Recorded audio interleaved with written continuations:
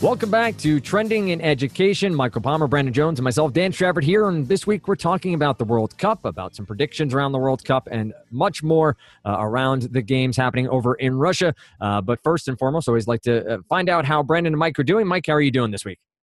I'm doing okay, but I seem to have come down with a little bit of World Cup fever. I don't know about you guys, but this weekend it's a little bit of excessive exuberance. Some of the symptoms, maybe a little earlier intake of party activity on the weekends, which I'm not necessarily as built for anymore. It can get a little messy. It can, but it's also just I feel like we like zeitgeists.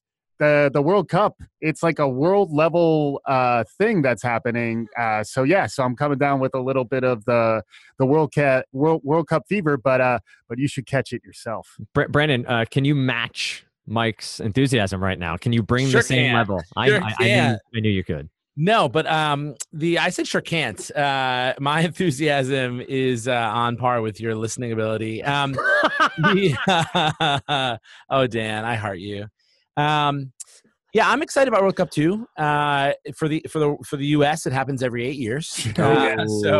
It's a little sad. But as a result, I've been, I think, actually more interested in other teams than I might have been had the World Cup been in it. Mm-hmm.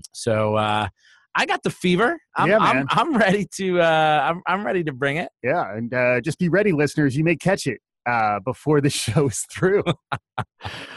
Great point. U.S. not in it. They did get the 2026 games, though, World Cup games. So they got a third of those games, right?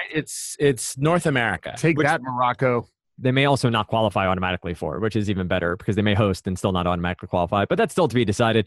These games in Russia, throughout the country of Russia, so games throughout time zones and locations they're in. There have been some great matches thus far. I will point out the typical goal announcer, the one who screams goal and holds it, used "Boom Goes the Dynamite" as one of his calls this past week in English, which if you haven't seen that YouTube video of the college sports anchor struggling to do, that is from that. I love how he has brought himself to the world and the world to soccer by using different pop culture references throughout his game calls so far this weekend. It's been a lot of fun to watch, some great games, some great goals. Mike, you made mention of AI, you made mention of some animals too that are out there that are predicting how these are going to go. What's your favorite prediction model coming into this World Cup? Is it the AI? Is it the animals? Is there a specific animal that really piques your interest? Oh wow, yeah, you went deep into something we're talking about. Sure, I thought we were going to talk about the goal guy because I was just making a point of personal. But if you're into, I know I've seen you tweet a couple of times. I love the goal guy. Like for me, I love watching on Telemundo, and even when I watch it in English, after a goal is scored, I like to have Telemundo on quick switch. You know, like where you hit last channel, just so that I can see how long he says goal for. And I didn't get the stopwatch out, but he was pretty excited after Mexico scored that goal against Germany. Yep. Yeah, that's a surprise. That was a big one. Do you think that he's good to have in goal setting exercises, like in a corporate setting? Would he be good? Like, did we reach our second quarter goals? Oh, yeah. It's like, sorry, we're running out of time. We appreciate the enthusiasm. Can he only say that word that way? He's got range. He's got boom goes the dynamite, Dan, right? He's used a few different. Goal. Yeah. Do you think he just, in his normal parlance, he just slips into how short he can go with goal? Yeah. It's an interesting question. But getting back to where you wound up with the question, Dan, the second half of that question was about predictive models and how to predict who's going to win the World Cup. And we did a little research. We saw two camps. One camp is the AI machine learning camp. And the other is Dr. Doolittle. The other is smart animals doing something that indicates a prediction in honor of Paul the Octopus, right? So this all goes back to Paul the Octopus in 2010, who got hot and did some cephala predictions. He's a cephalopod, who had a good read on the Beautiful Game, right? It's true. It's called The Beautiful Game. It's The Beautiful Game. Yeah.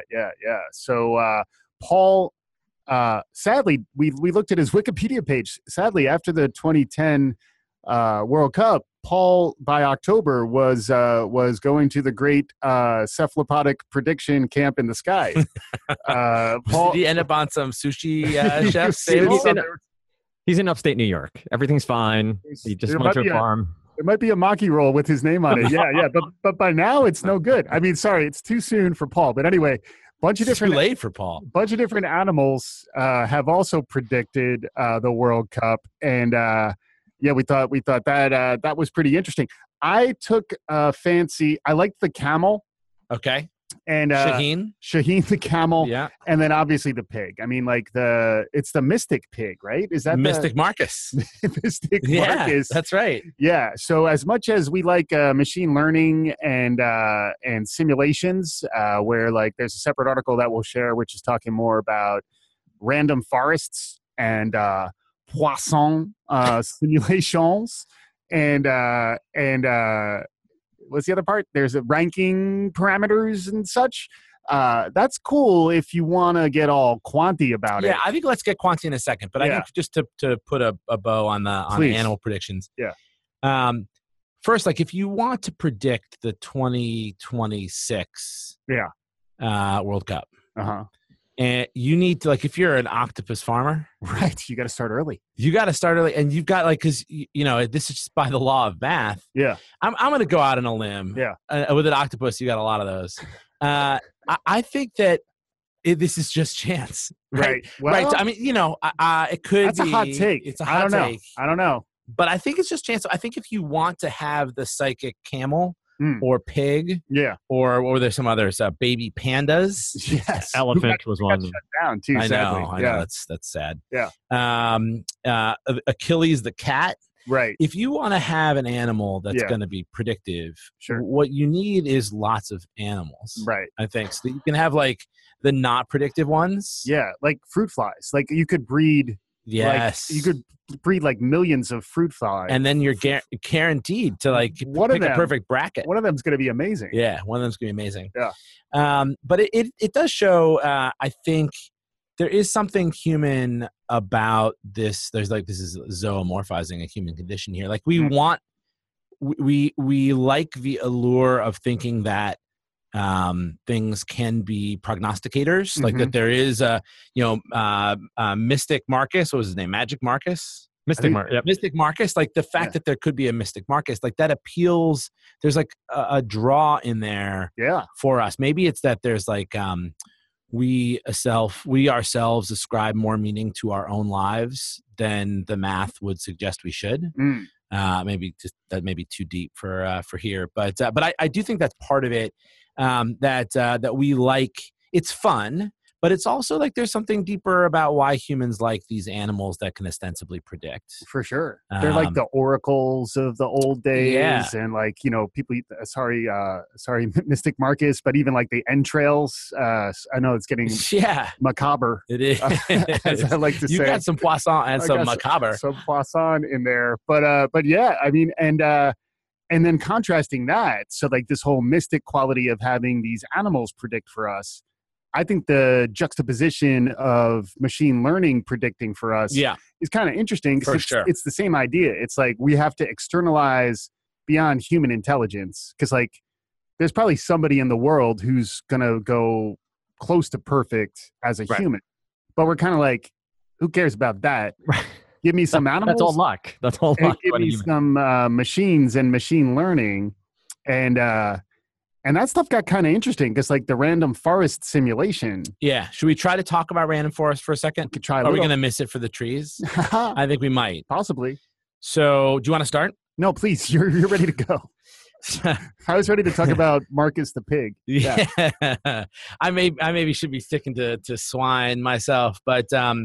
So this is a combination of machine learning and conventional statistics. Yeah. This is random forest approach is what we're talking about here. And the reason that they are using a random forest is when you look at the decision tree, which I think is where the forest comes from, in the later stages of a traditional decision tree predictive analytics, there is, because of too small samples, there is overfitting is the name of the term. Yep. So this is an attempt. Random forest approach here is an attempt to solve for that. So it's I get my understanding, which is, if you are if you're a quant, at us, we're ready. We don't mind being corrected. Or if you read this article and understand it better than us too, that we'll also take an ad from you there. Yeah, that's right. That's right. Just add us for any reason. We're lonely. It takes, instead of, I guess, calculating every branch, it takes clusters of randomly selected branches, and then combines all of those into a sort of a superset of each of those data points. Yep. And that is more predictive than the more traditional way. Or so they'll have us believe. Or so Germany would like to believe, because I think Germany was the winner from the random forest process here. It may have been through, I'm sure it was, through other more traditional decision tree analytics. Sure. But interesting to see. So we'll see if, as you said, if it ends up being more predictive. But I think it's interesting to me that there are better and better quant solutions that involve more machine learning. Yep. We've talked a lot about on this pod about what humans can uniquely do.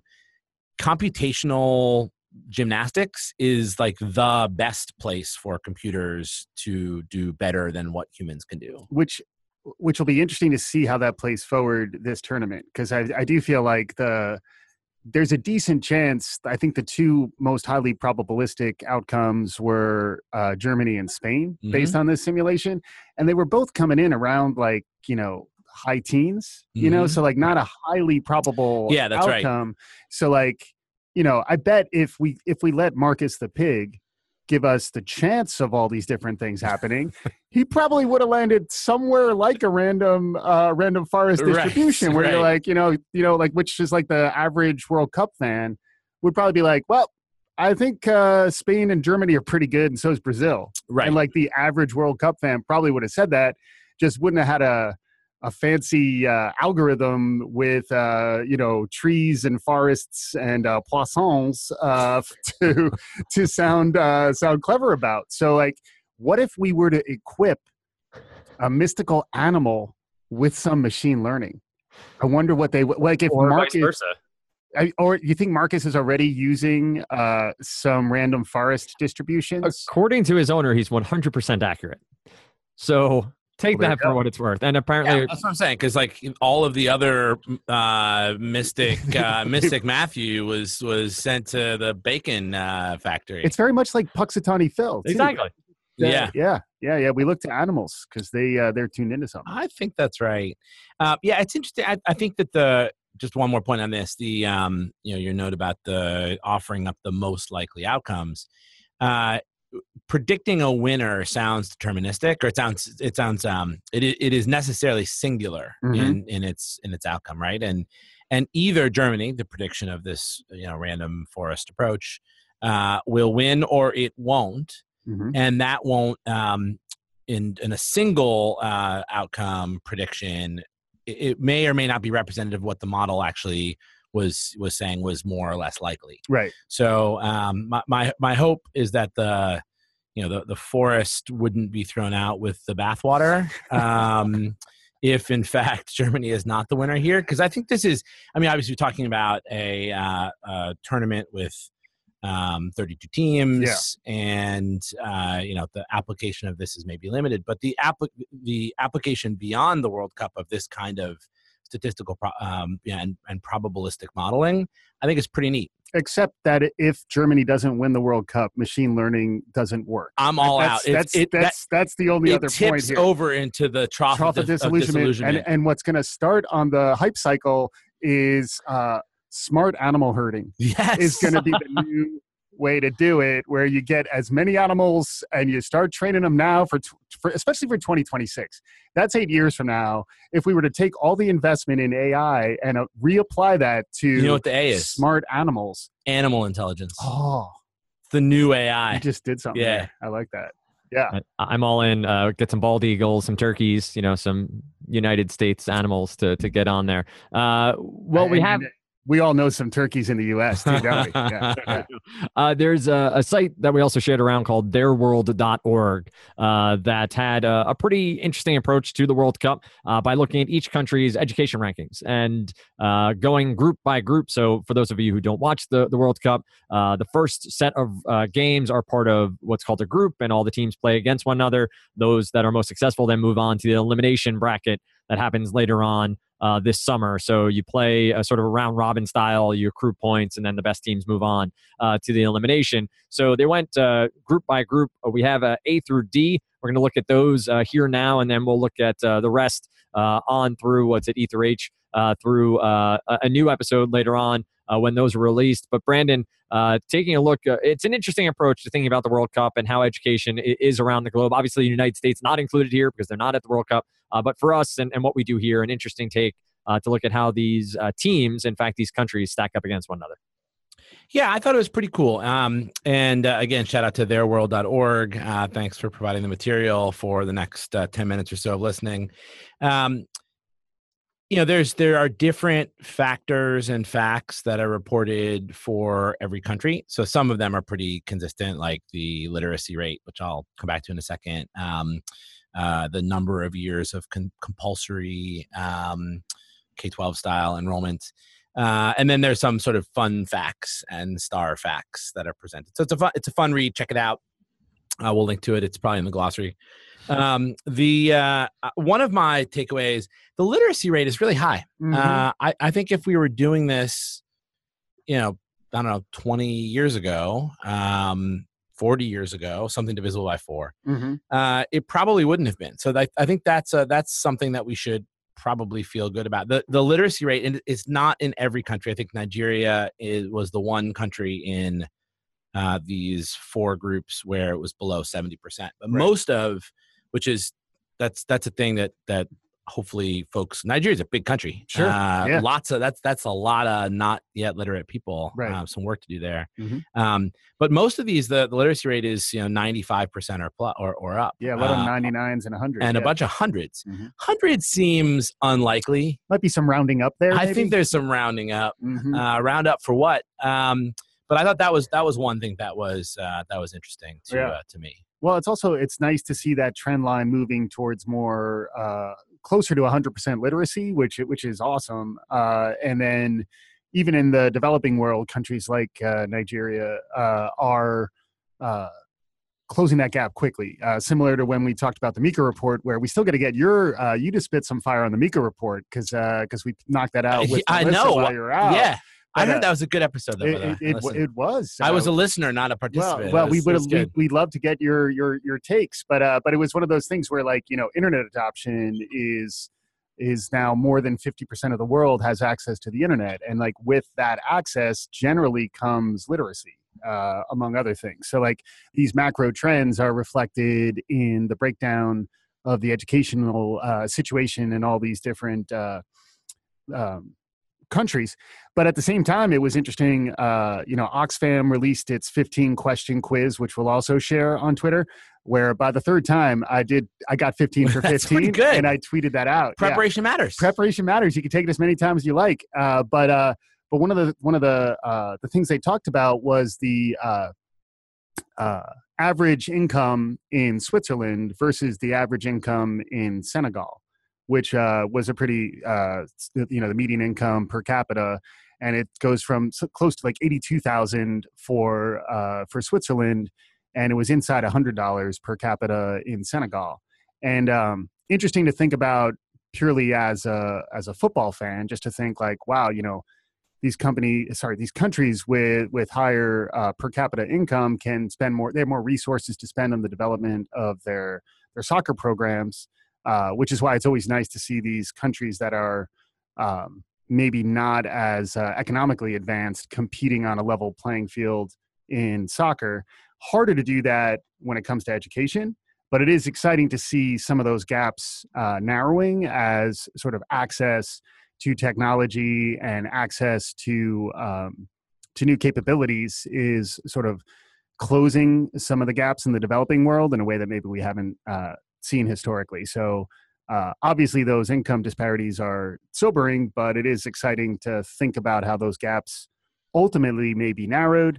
And then one of the things in the Meeker report we talked about is like, you probably get more return on your investment trying to help the sort of the underserved countries where, like, you know, unlike Switzerland, like investing in an education initiative for Senegal or Nigeria, probably a better investment than one in Switzerland, especially if you're thinking about sort of the weak link side of the problem, like where people actually just need basic access to get to another level of understanding, and even maybe close some of those literacy gaps that we were talking about. But yeah, I think Their World is this is the first I really saw that company exists, .org, and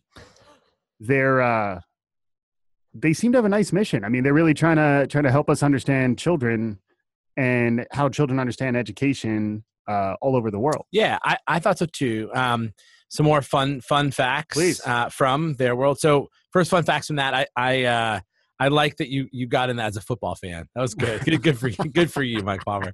And then also, I think trying to get countries on a level playing field is perfect, right, for World Cup. There's some on a level pitch. Ooh, is that what we should say? Yes.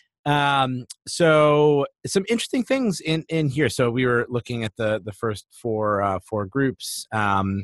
Which I'm going to read the countries. Just, is this fun in the first four groups? Is this fun? It's fun for me. It's fine. There's 16. So it's Group A is Russia, Uruguay, Egypt, Saudi Arabia. Group B, Iran, Portugal, Spain, and Morocco. Group C is France, Denmark, Australia, and Peru. Yep. And Group D, Croatia, Argentina, Iceland, and Nigeria. Mm-hmm. So if you're interested in hearing some educational facts about a World Cup team that's not in those 16, you won't. But stay tuned. Because you may in the future.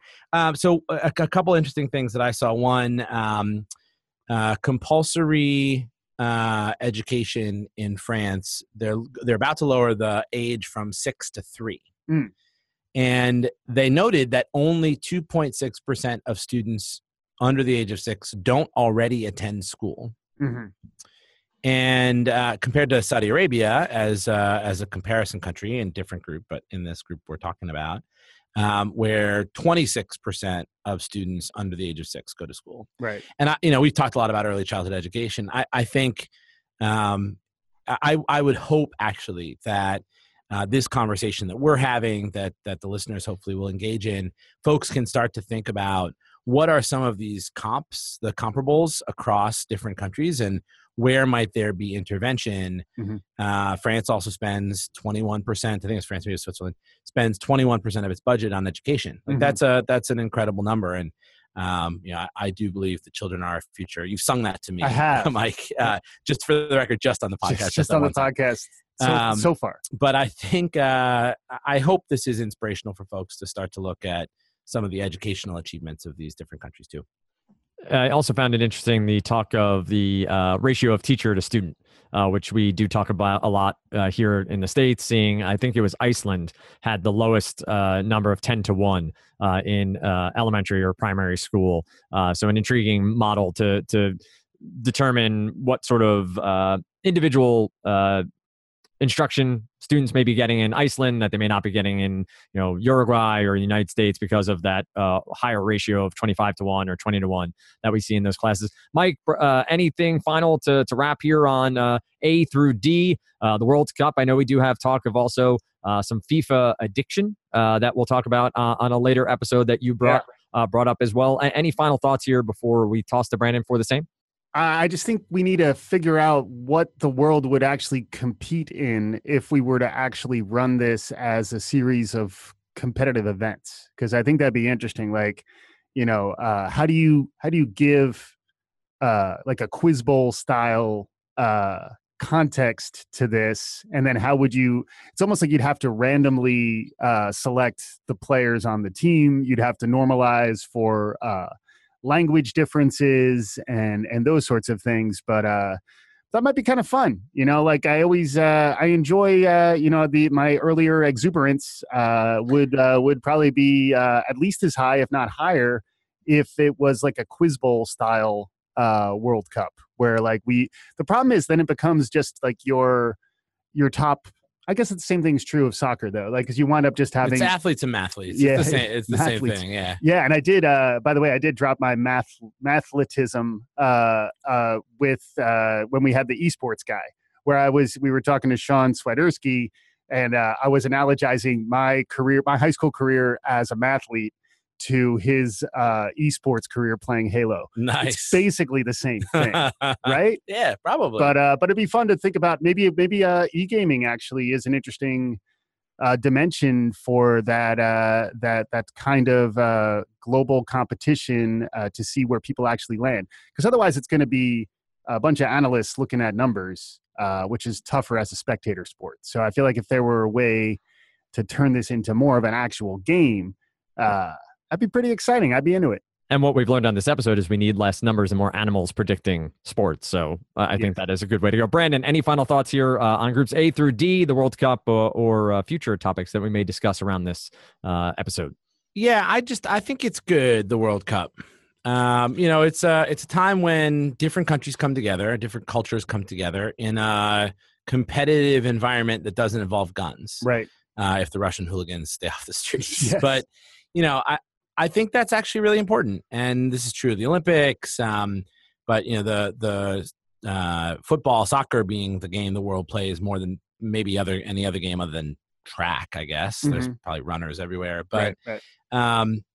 I think it's really good. And I actually hope, I was just saying earlier, that in this sort of exchange of ideas and sort of cultural sort of rubbing up against one another, I hope there is some focus on education also, and that outcomes on the pitch may be one thing, but outcomes in life and sort of what's ahead for folks, that even in a 4-year time frame, I think can move. Like these needles move slowly, but they do move. Mm-hmm. So my hope is that discourse gets into DAT course. Yeah, baby. And we keep talking.